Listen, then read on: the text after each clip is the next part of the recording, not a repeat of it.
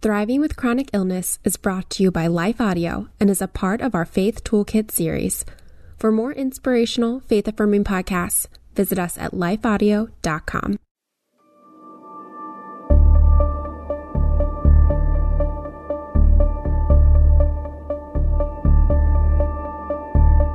Hello, and welcome to the Thriving with Chronic Illness podcast, where we talk about the hurts, the challenges, and the hope and joy that come when our weak and broken bodies lean hard on Jesus, where together we learn how to not just survive, but thrive with chronic illness. I'm your host, Jennifer Slattery. I'm an author, a speaker, and a ministry leader who likes to refer to myself as a fibromyalgia warrior because I'm learning daily how to thrive in Christ, no matter how I feel or what I face, because I know in Him, you and I will find all we need to live each day as God desires, as His dependent and faith-filled children created to glorify Him. I would love to connect with you. You can find me on social media. You can find my website. Just Google my name. And you can find my ministry, Wholly Loved, at whollyloved.com. That's WHOLLYLOVED.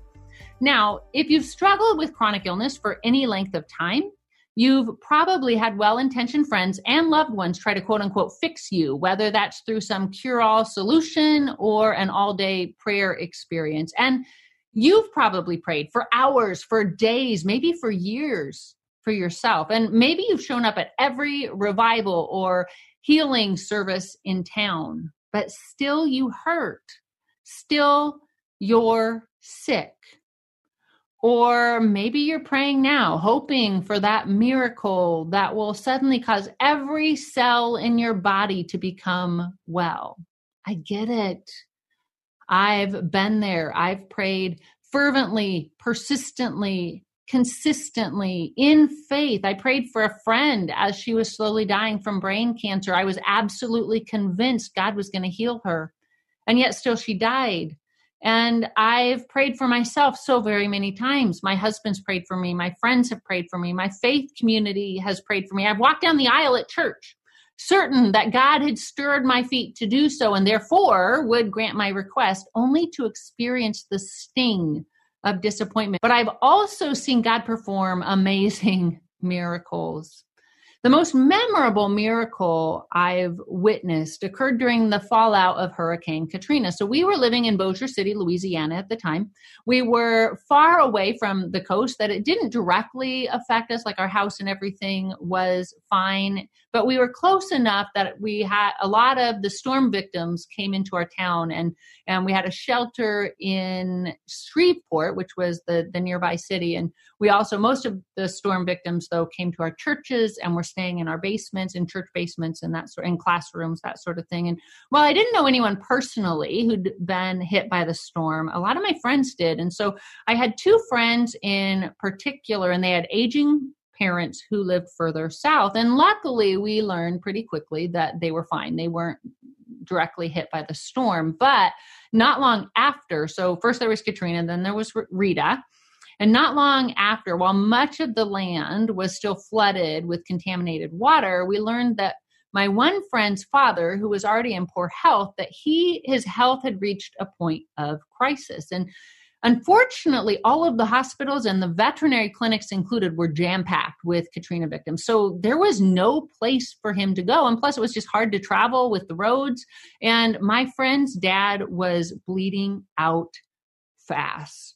The situation seemed hopeless. We immediately began to pray, and we poured our hearts out to God in desperation. We were begging Him to stop the bleeding and save her dad. And I don't know how long we prayed. Our words were far from eloquent.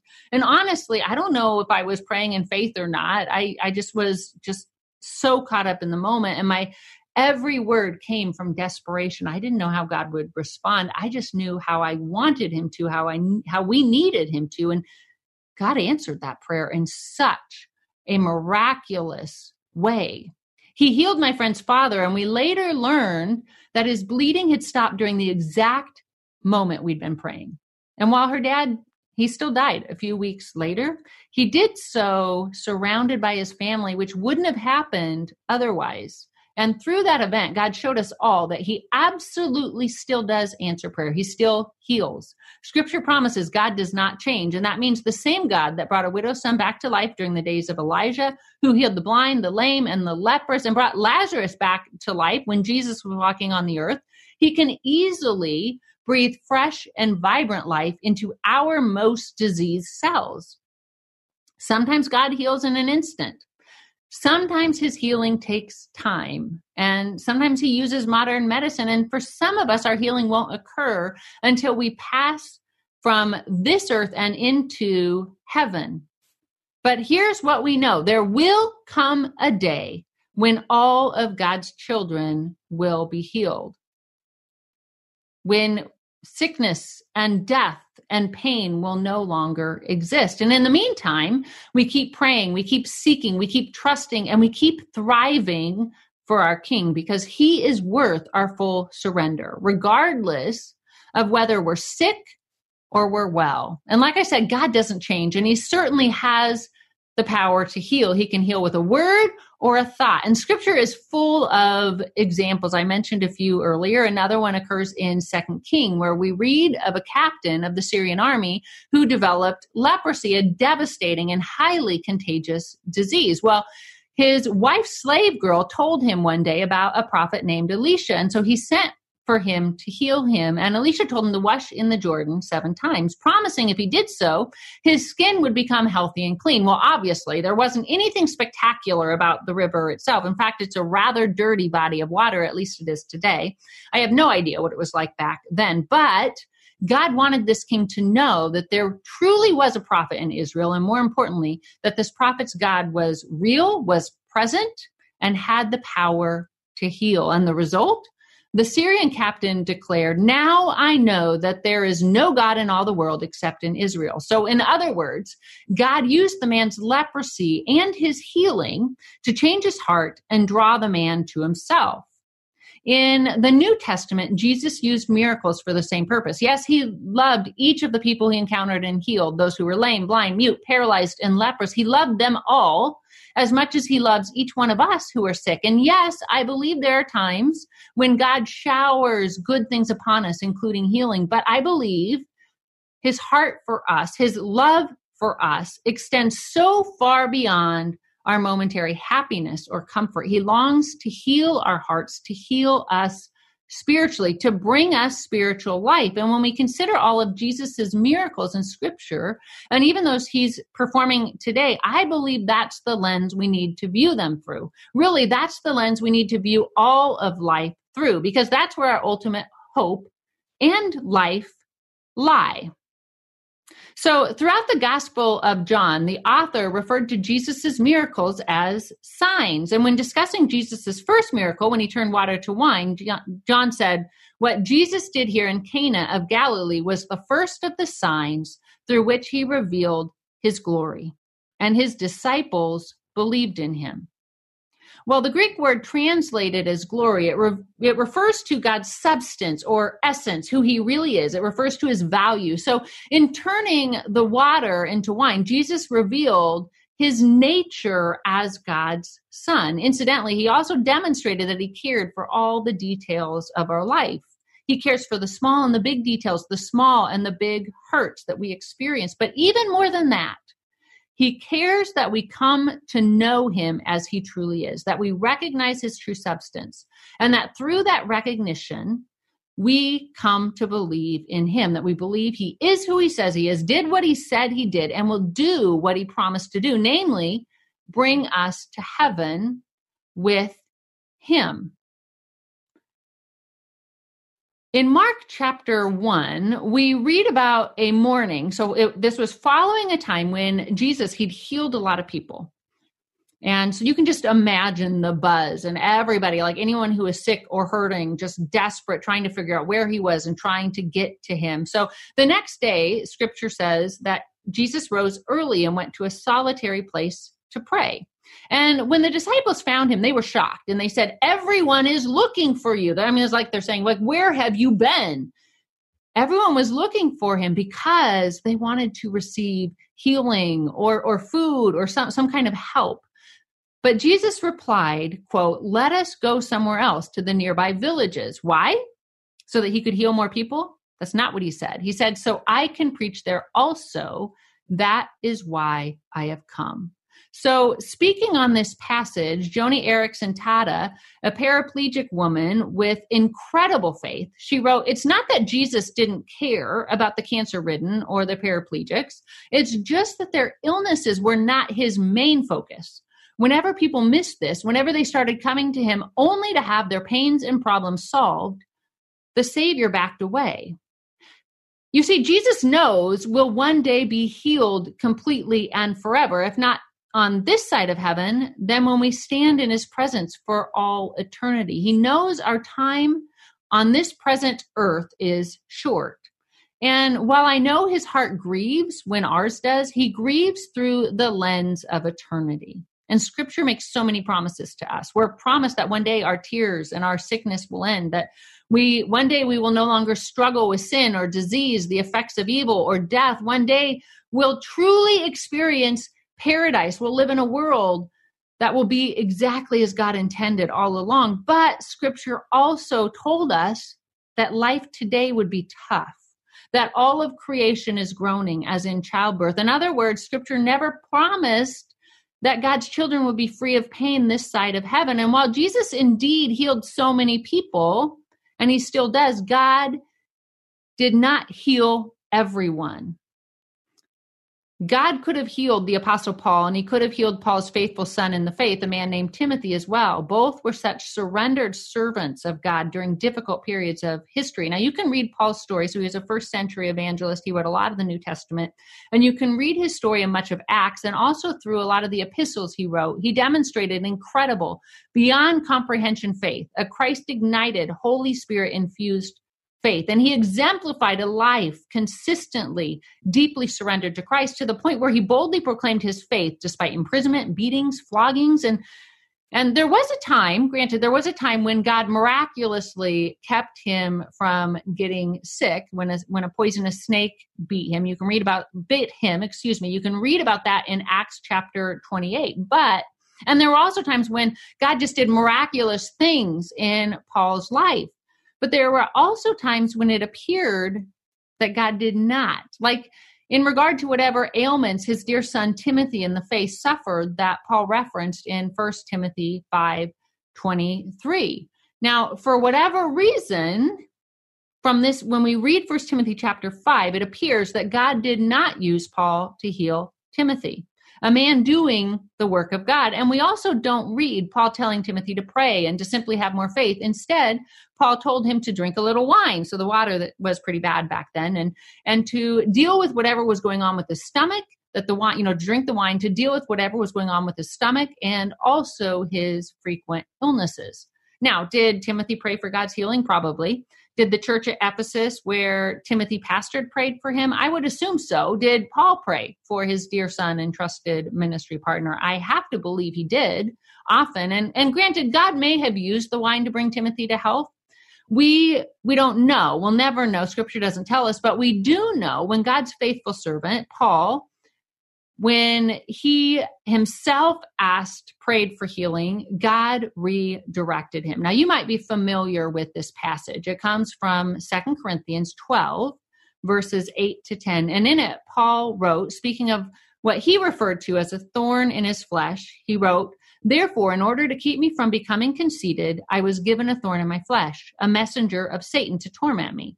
3 times I pleaded with the Lord to take it away from me. But he said to me, my grace is sufficient for you, for my power is made perfect in weakness. Therefore, I will boast all the more gladly about my weaknesses, so that Christ's power may rest on me. That is why, for Christ's sake, I delight in weaknesses, in insults, in hardships, in persecutions, in difficulties. For when I am weak, then I am strong."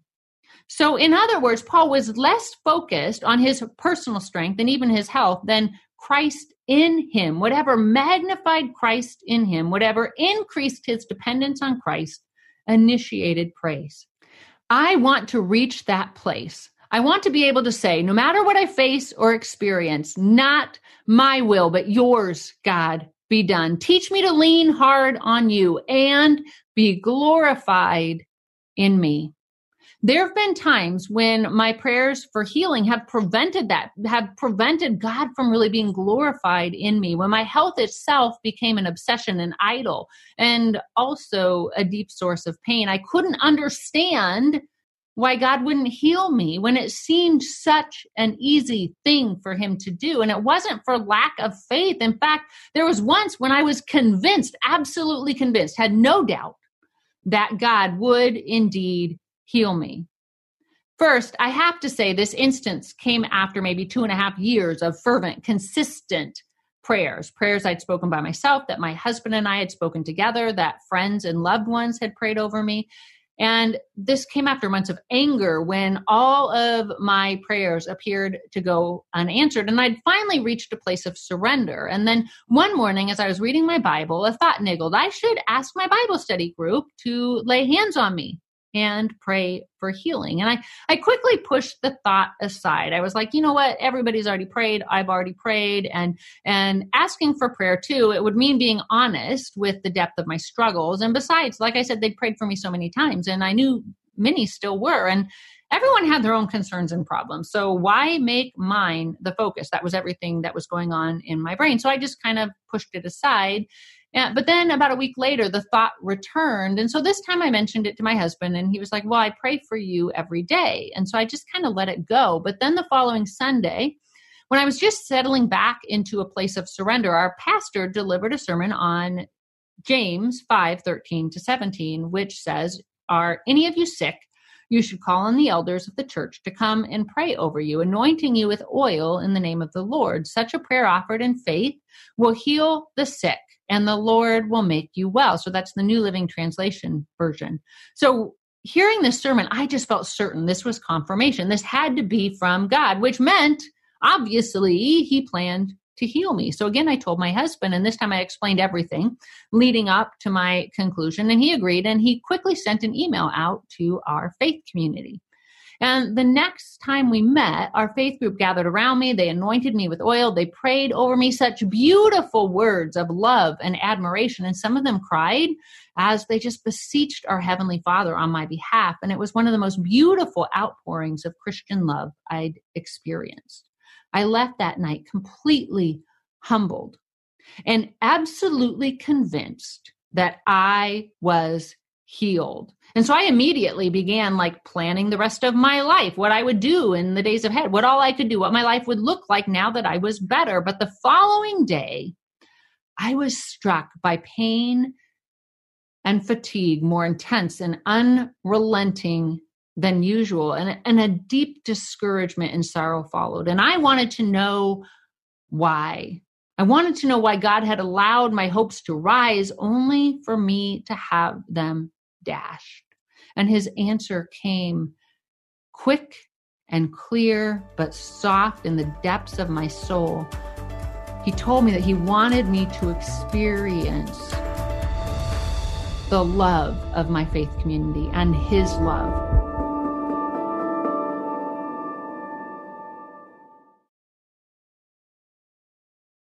Now, I will say in many ways, God has healed me. Well, I still suffer considerably and often with pain and fatigue, and my colitis still flares up on occasion, but I am so much better than I was when I first became sick. So yes, I do see God's hand, and I'm so grateful for every improvement he's allowed, but I'm still sick. I still hurt. I still have days where the fatigue completely knocks me out. So in many ways, I'm still waiting for my healing. But I wanted to share that story to speak encouragement to those of you who are blaming yourself for being sick, who are thinking, if only I had done such and such or hadn't done such and such, if only I had more faith or was a better Christian, then I would be well. Well, our gracious Heavenly Father isn't like that. He's not punitive and he's not conditional.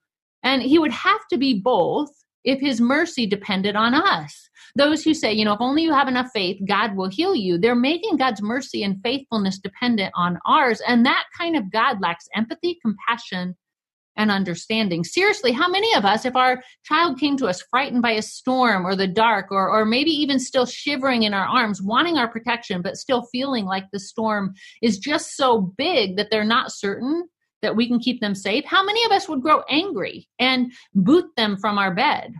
We wouldn't, because we understand they're a child with limited understanding and, limited faith. And we don't hold that against them. Instead, we soothe them with our love. We care for them as best as we know how. I'm certain God views us in the same way. All of Scripture proves this. Throughout history, God has proven himself faithful again and again, not because of us, but in spite of us. That's the gospel. That's grace. Because as Psalm 103 states, he is compassionate and gracious, slow to anger, abounding in love. He doesn't treat us as our sins deserve or repay us according to our iniquities. For as high as the heavens are above the earth, so great is his love for those who fear him. As far as the east is from the west, so far has he removed our transgressions from us.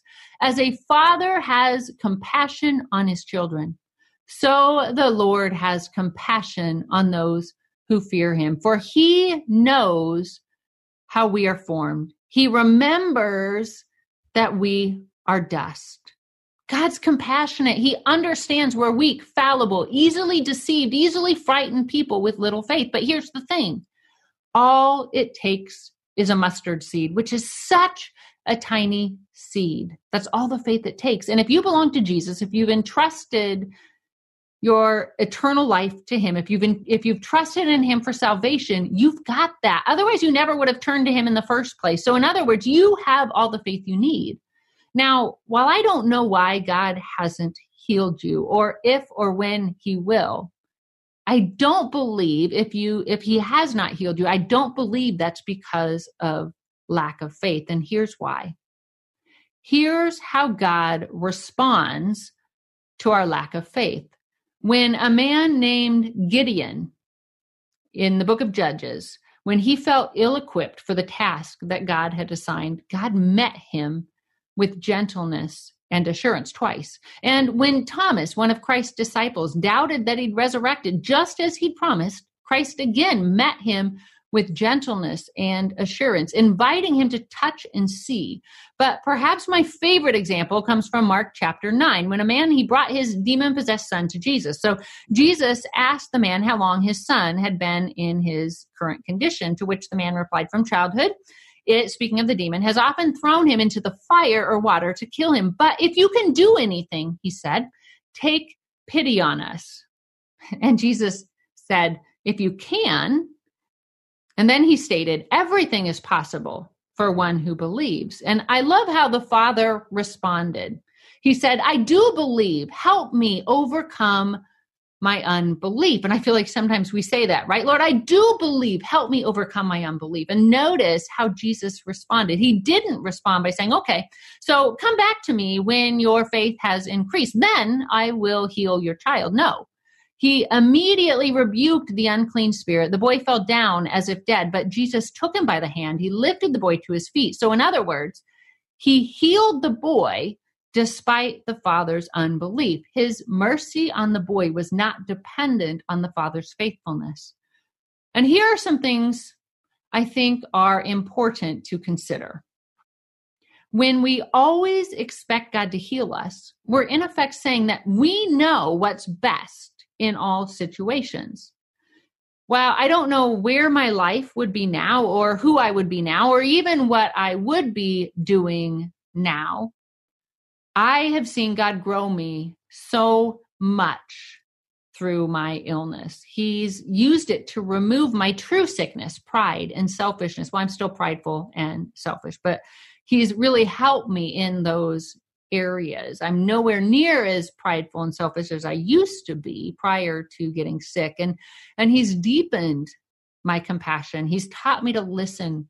He's heightened my view of heaven, just made me excited for heaven. And I think I used to just be too excited for life on earth. And that's not where our world is. That's not where our life is. And as my excitement for heaven grows, my passion for sharing the gospel has grown as well. And I could go on. And while, yes, there have been times when I've asked God, why he doesn't miraculously transform me, do all of those things that he's done through my illness and through just growing me over the years without me having to ever learn through struggle. For whatever reason, we're told in scripture that God uses our greatest trials to bring about his most beautiful work.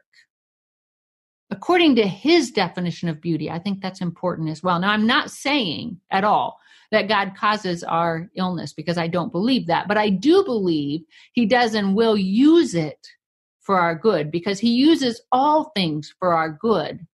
That's the type of father that he is.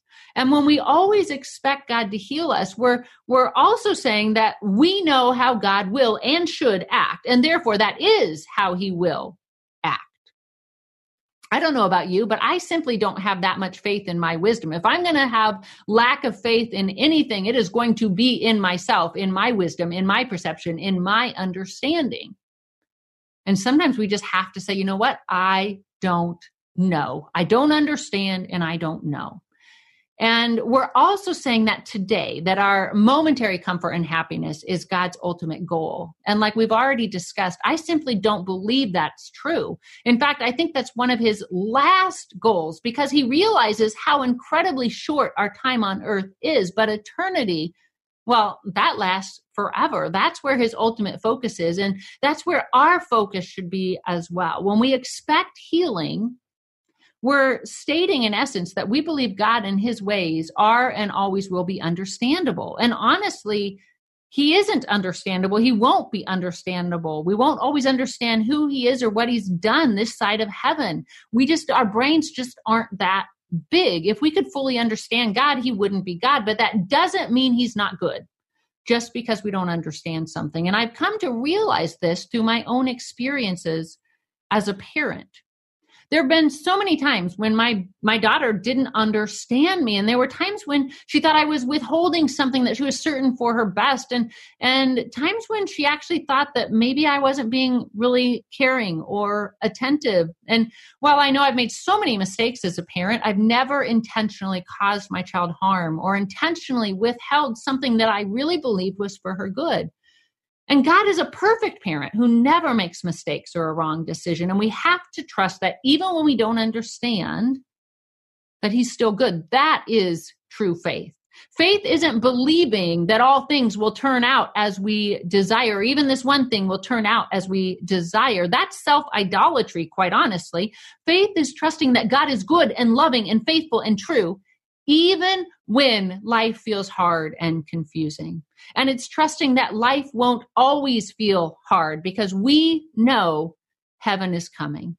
In the meantime, we keep praying, we keep hoping, we keep trusting, knowing whether God heals us today, next week, next month, or when he ushers us into our heavenly home, that we will be healed. The question then is, how will we respond to our Savior and our challenges while we wait? I don't know about you, but I want to know that I lived completely for Christ.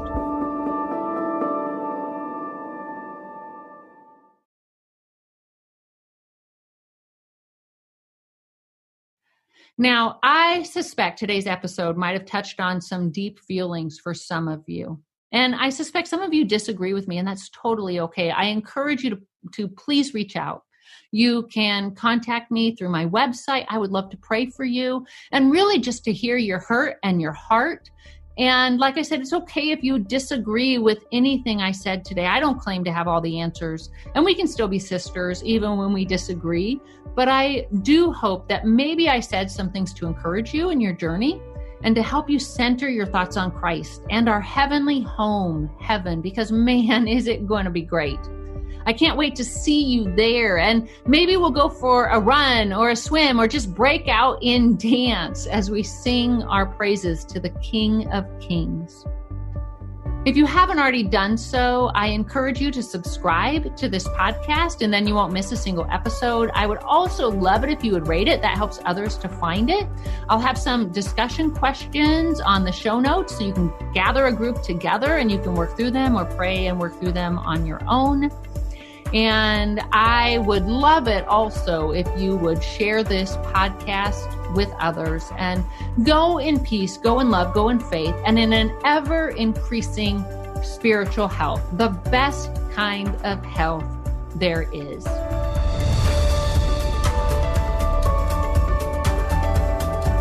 Thriving with Chronic Illness is a production of Life Audio and the Salem Web Network. If you enjoyed this episode, would you take a minute and leave us a review in your podcast app? It really does help more people like you find the podcast. To hear more from Jennifer Slattery, be sure to check out her fantastic site, holyloved.com. This episode was produced by me, Kelly Givens, and edited by Stephen Sanders. A special thanks to our executive producer, Stephen McGarvey. For more podcasts like this, head over to lifeaudio.com.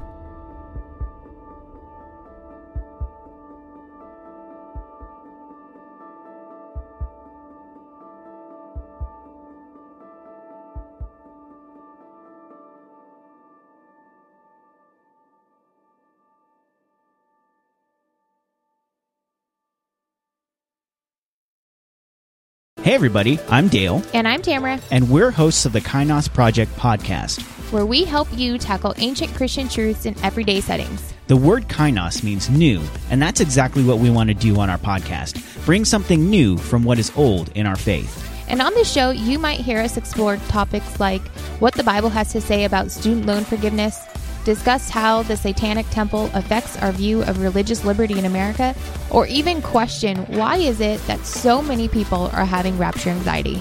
To learn more about the podcast, go to lifeaudio.com.